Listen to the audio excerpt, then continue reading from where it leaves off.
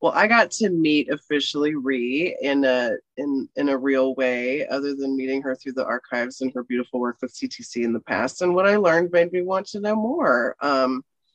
Ree is a dancer and a videographer, and she has been working with a lot of new media forms and online sort of expression.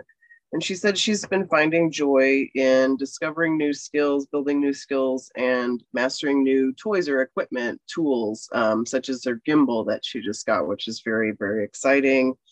Um, she used the phrase translating media, which I really love because that resonated a lot.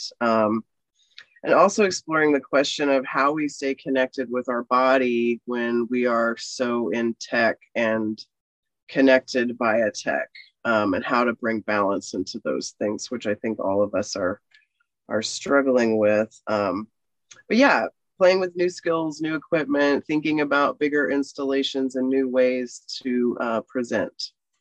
It was such a pleasure to talk to you, Ree.